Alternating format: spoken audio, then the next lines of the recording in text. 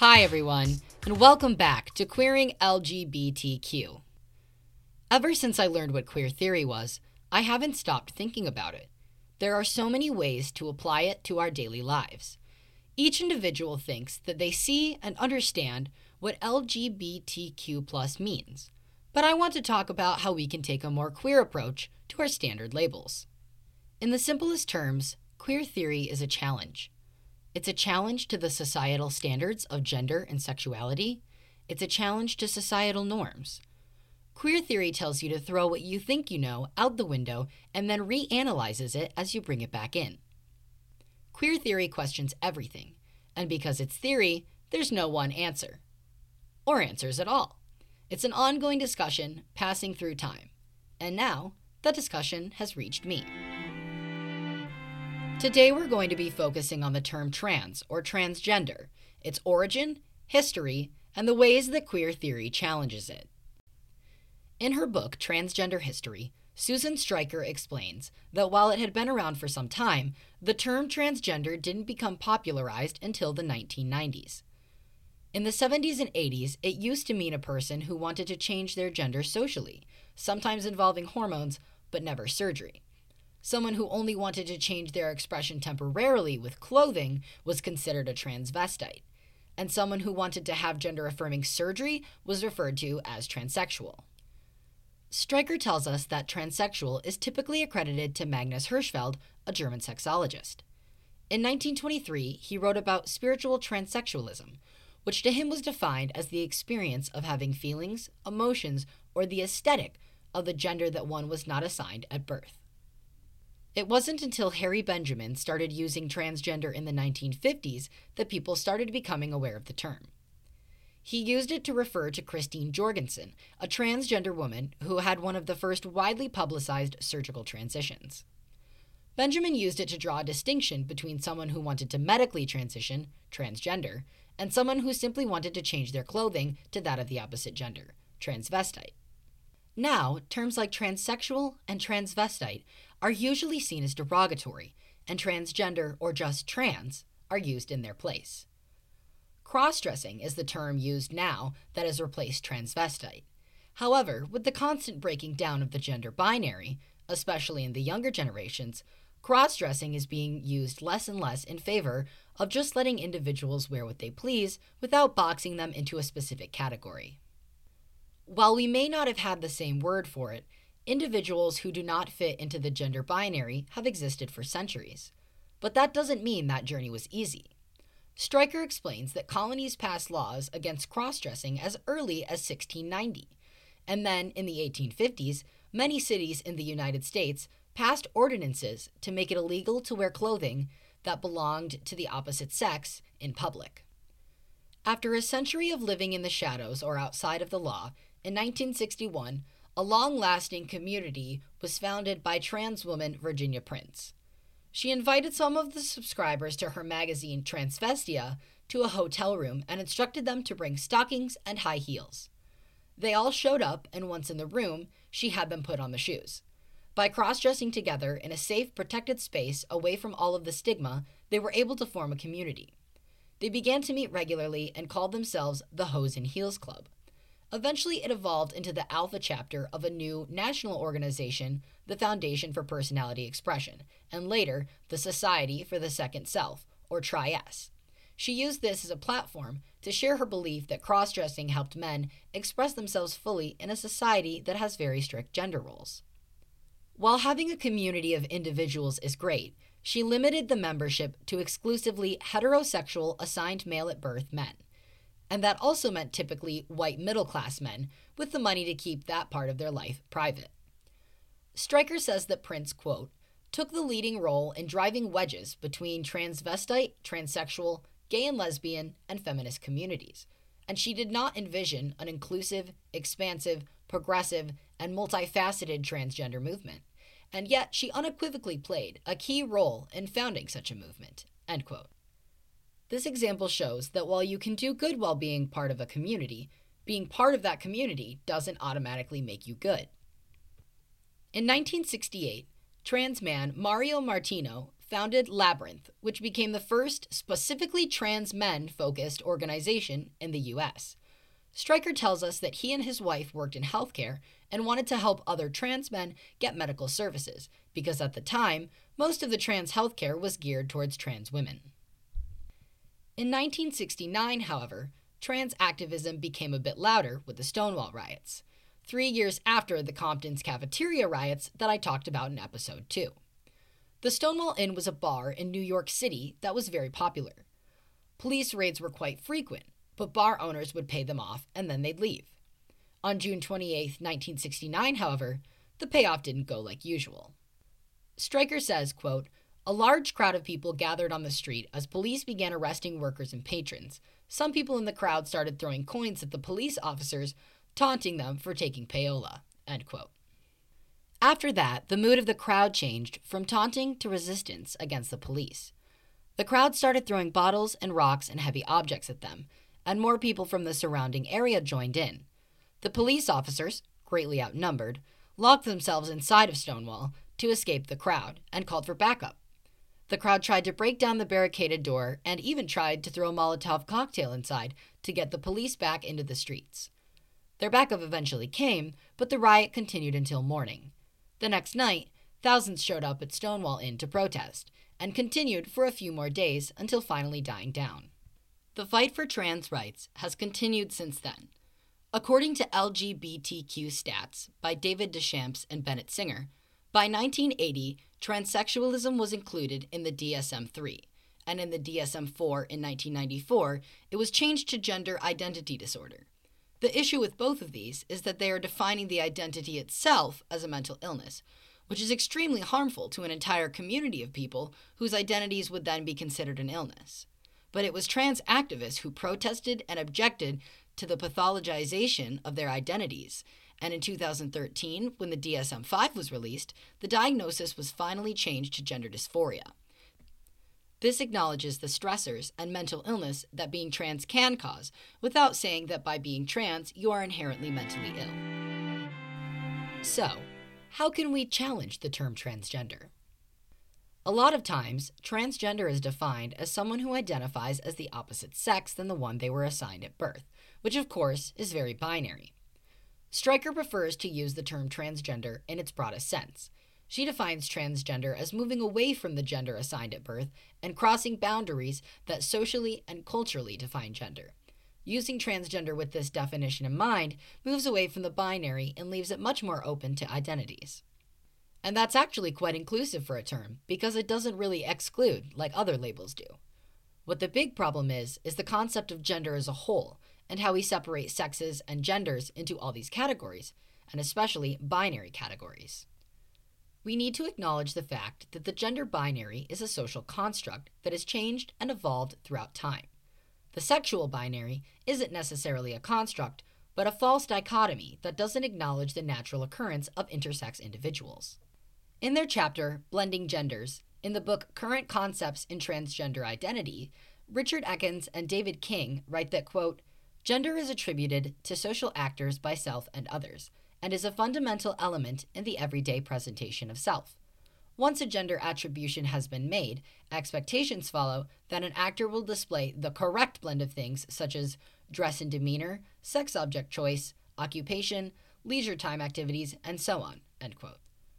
They go on to explain that we could separate gender into a dichotomy, but the incorrect blending of genders happens all the time already, especially on a smaller scale. And it's the large and permanent blends that those who believe in it view as the biggest threat to the gender binary. And that's so much of what being trans is, blending and breaking the gender binary. And as it's who we are, it's not just a temporary break, but a permanent puncture to the binary. Ekins and King tell us that when interviewed, self-identified transvestites and transsexuals had said that in their past they had thought maybe their gender blending was temporary or could be fixed or removed. But as they continued to live their lives, they came to realize that their identities were, and always would be, a key piece to who they are. Almost every trans individual has heard someone say, well, maybe it's just a phase. But we know that these things are not taken lightly. What is seen as breaking out of the binary for some is quite literally just our being. It can be an act of rebellion against the binary, but for trans individuals, it's just who we are, and what we're doing to feel most comfortable. All right, joining me today is my friend Jacqueline. Hello. It is so nice to have you on the show. So you identify as trans, correct? That is correct. I identify as trans feminine. Awesome. So do you want to give us a little background on your identity? The way I describe it to people, and the way I often ask people how to describe their gender identity when I'm talking to them, is I'm like, name a song that like gives you gender vibes. I often tell people that like I aspire towards a combination of every member of ABBA and every member of the Bee Gees at the same time. I absolutely love that. So what's like your kind of history with identifying as trans? I started off living my life as male and discovered probably around like fifth grade that I was like, there are things that I like to do that aren't considered male, like wearing my other siblings' Wonder Woman costume or trying to get my mom to paint my nails. And so, I just kind of sat on that, let it kind of sit there until probably about high school when I decided, I was like, I think all these things are pointing towards being trans. And so I decided that I would come out, and I did. And I came out originally as trans woman, and now I'm closer to trans non-binary but feminine leaning. Heck yeah, that's awesome. That's kind of exactly what like happened with me. Was like, all right, I am a trans man. And then like as I like transitioned and I was like, okay, now that I'm like masculine, I'm more comfortable in my femininity. So I was like, I'm trans non-binary now. I feel like it's kind of like a pendulum swing. You like overcompensate and then you get back into normal.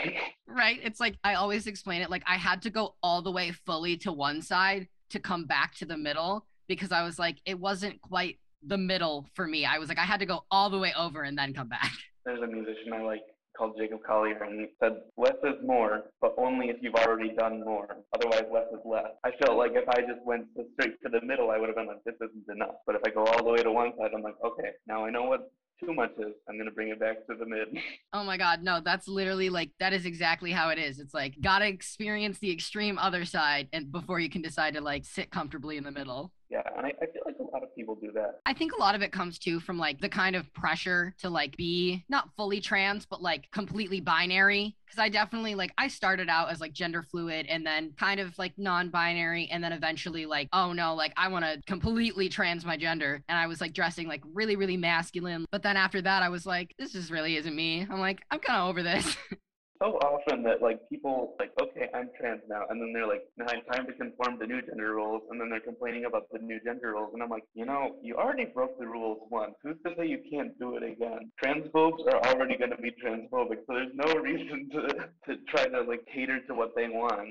To me, it's like you came out as trans so you could break gender roles, or do things outside the gender roles that you were assigned, and then you assign yourself a new gender, and then you're gonna sit there in the new gender roles and be sad in them. I'm like, just break them. Honestly, yeah, though. It's like, you've been categorized into a box and you're like, all right, well, this box is uncomfortable. So I'm going to go sit in another box. And you're like, man, this box is equally as uncomfortable. Like, I feel so constrained. And then if you just get out of boxes entirely and you're just like, I'm just going to be, it's so much easier. And like, you have so much more freedom to just exist without like preconceived notions about like what you should be. Yeah, I agree. I think the enforcement of the binary on society that brings me down, man. Honestly, yeah, it's really stupid. I am like, abolish the binary. The way that I describe being non binary, because people a lot of times like to think that like non binary is just like a third gender. And it's like, we're not trying to move from like a binary to like a trinary. It's basically like when they're like, oh, are you male, female, non binary? Because a lot of things will have that option now.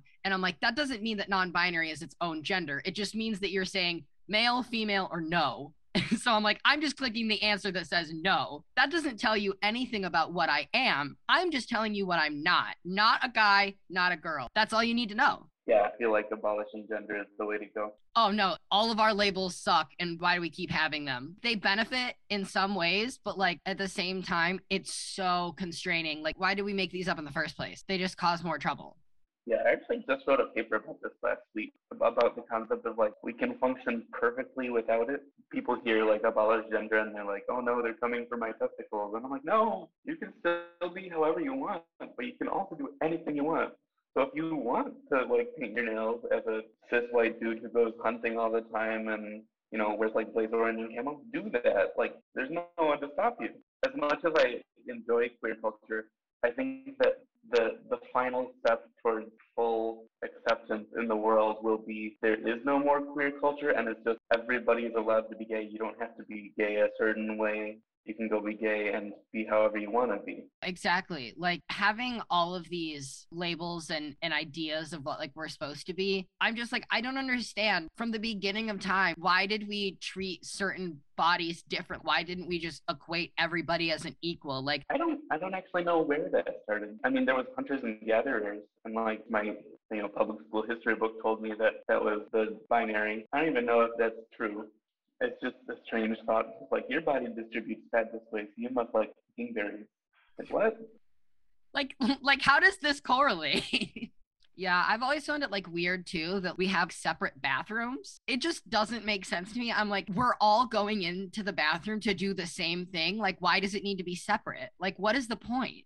Yeah, if it was never separated in the first place, it wouldn't be a problem.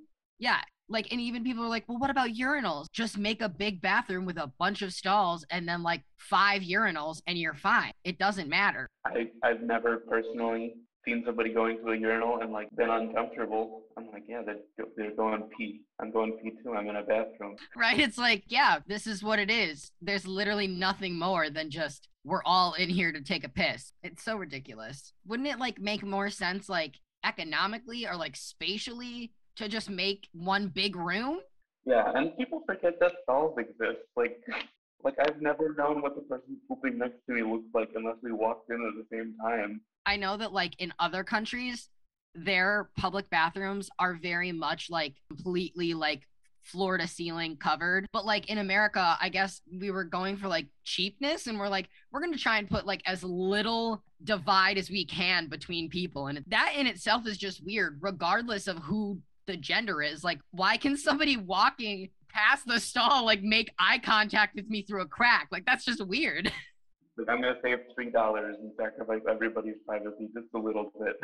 Exactly. It's like, it's completely pointless.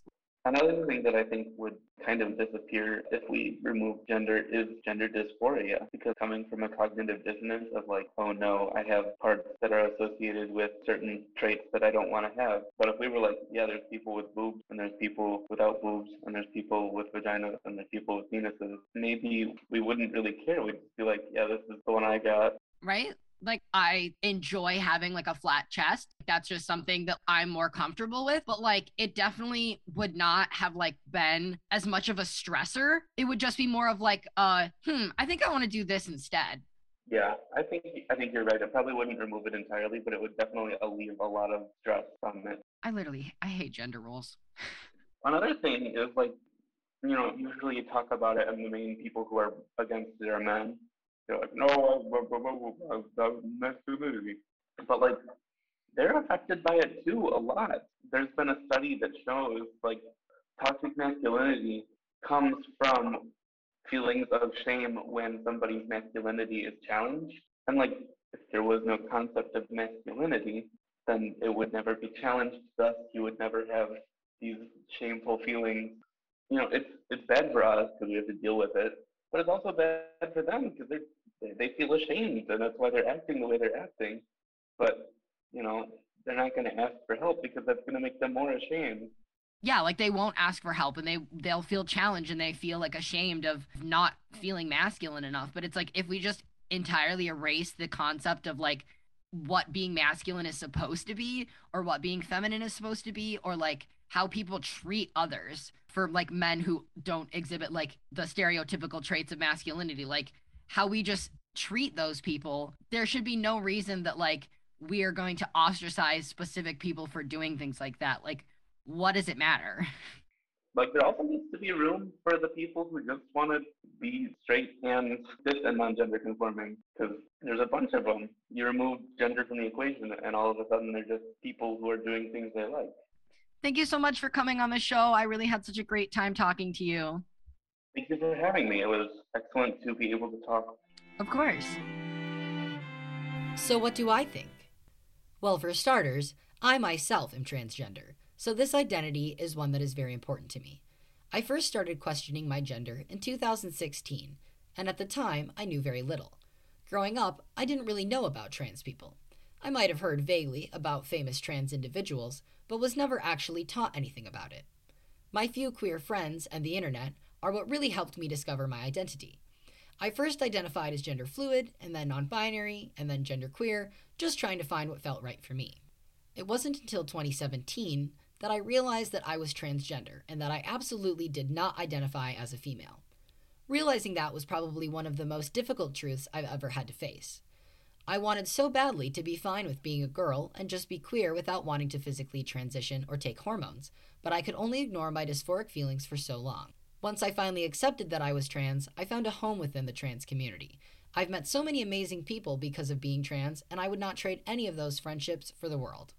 That is one thing I like about labels, is that in a time where binary gender is still pretty strictly enforced, having a common name for our experience has brought so many of us together. I would love to have a blank slate where gender didn't exist and we didn't categorize people based on genitalia. Because in that world, people are just people.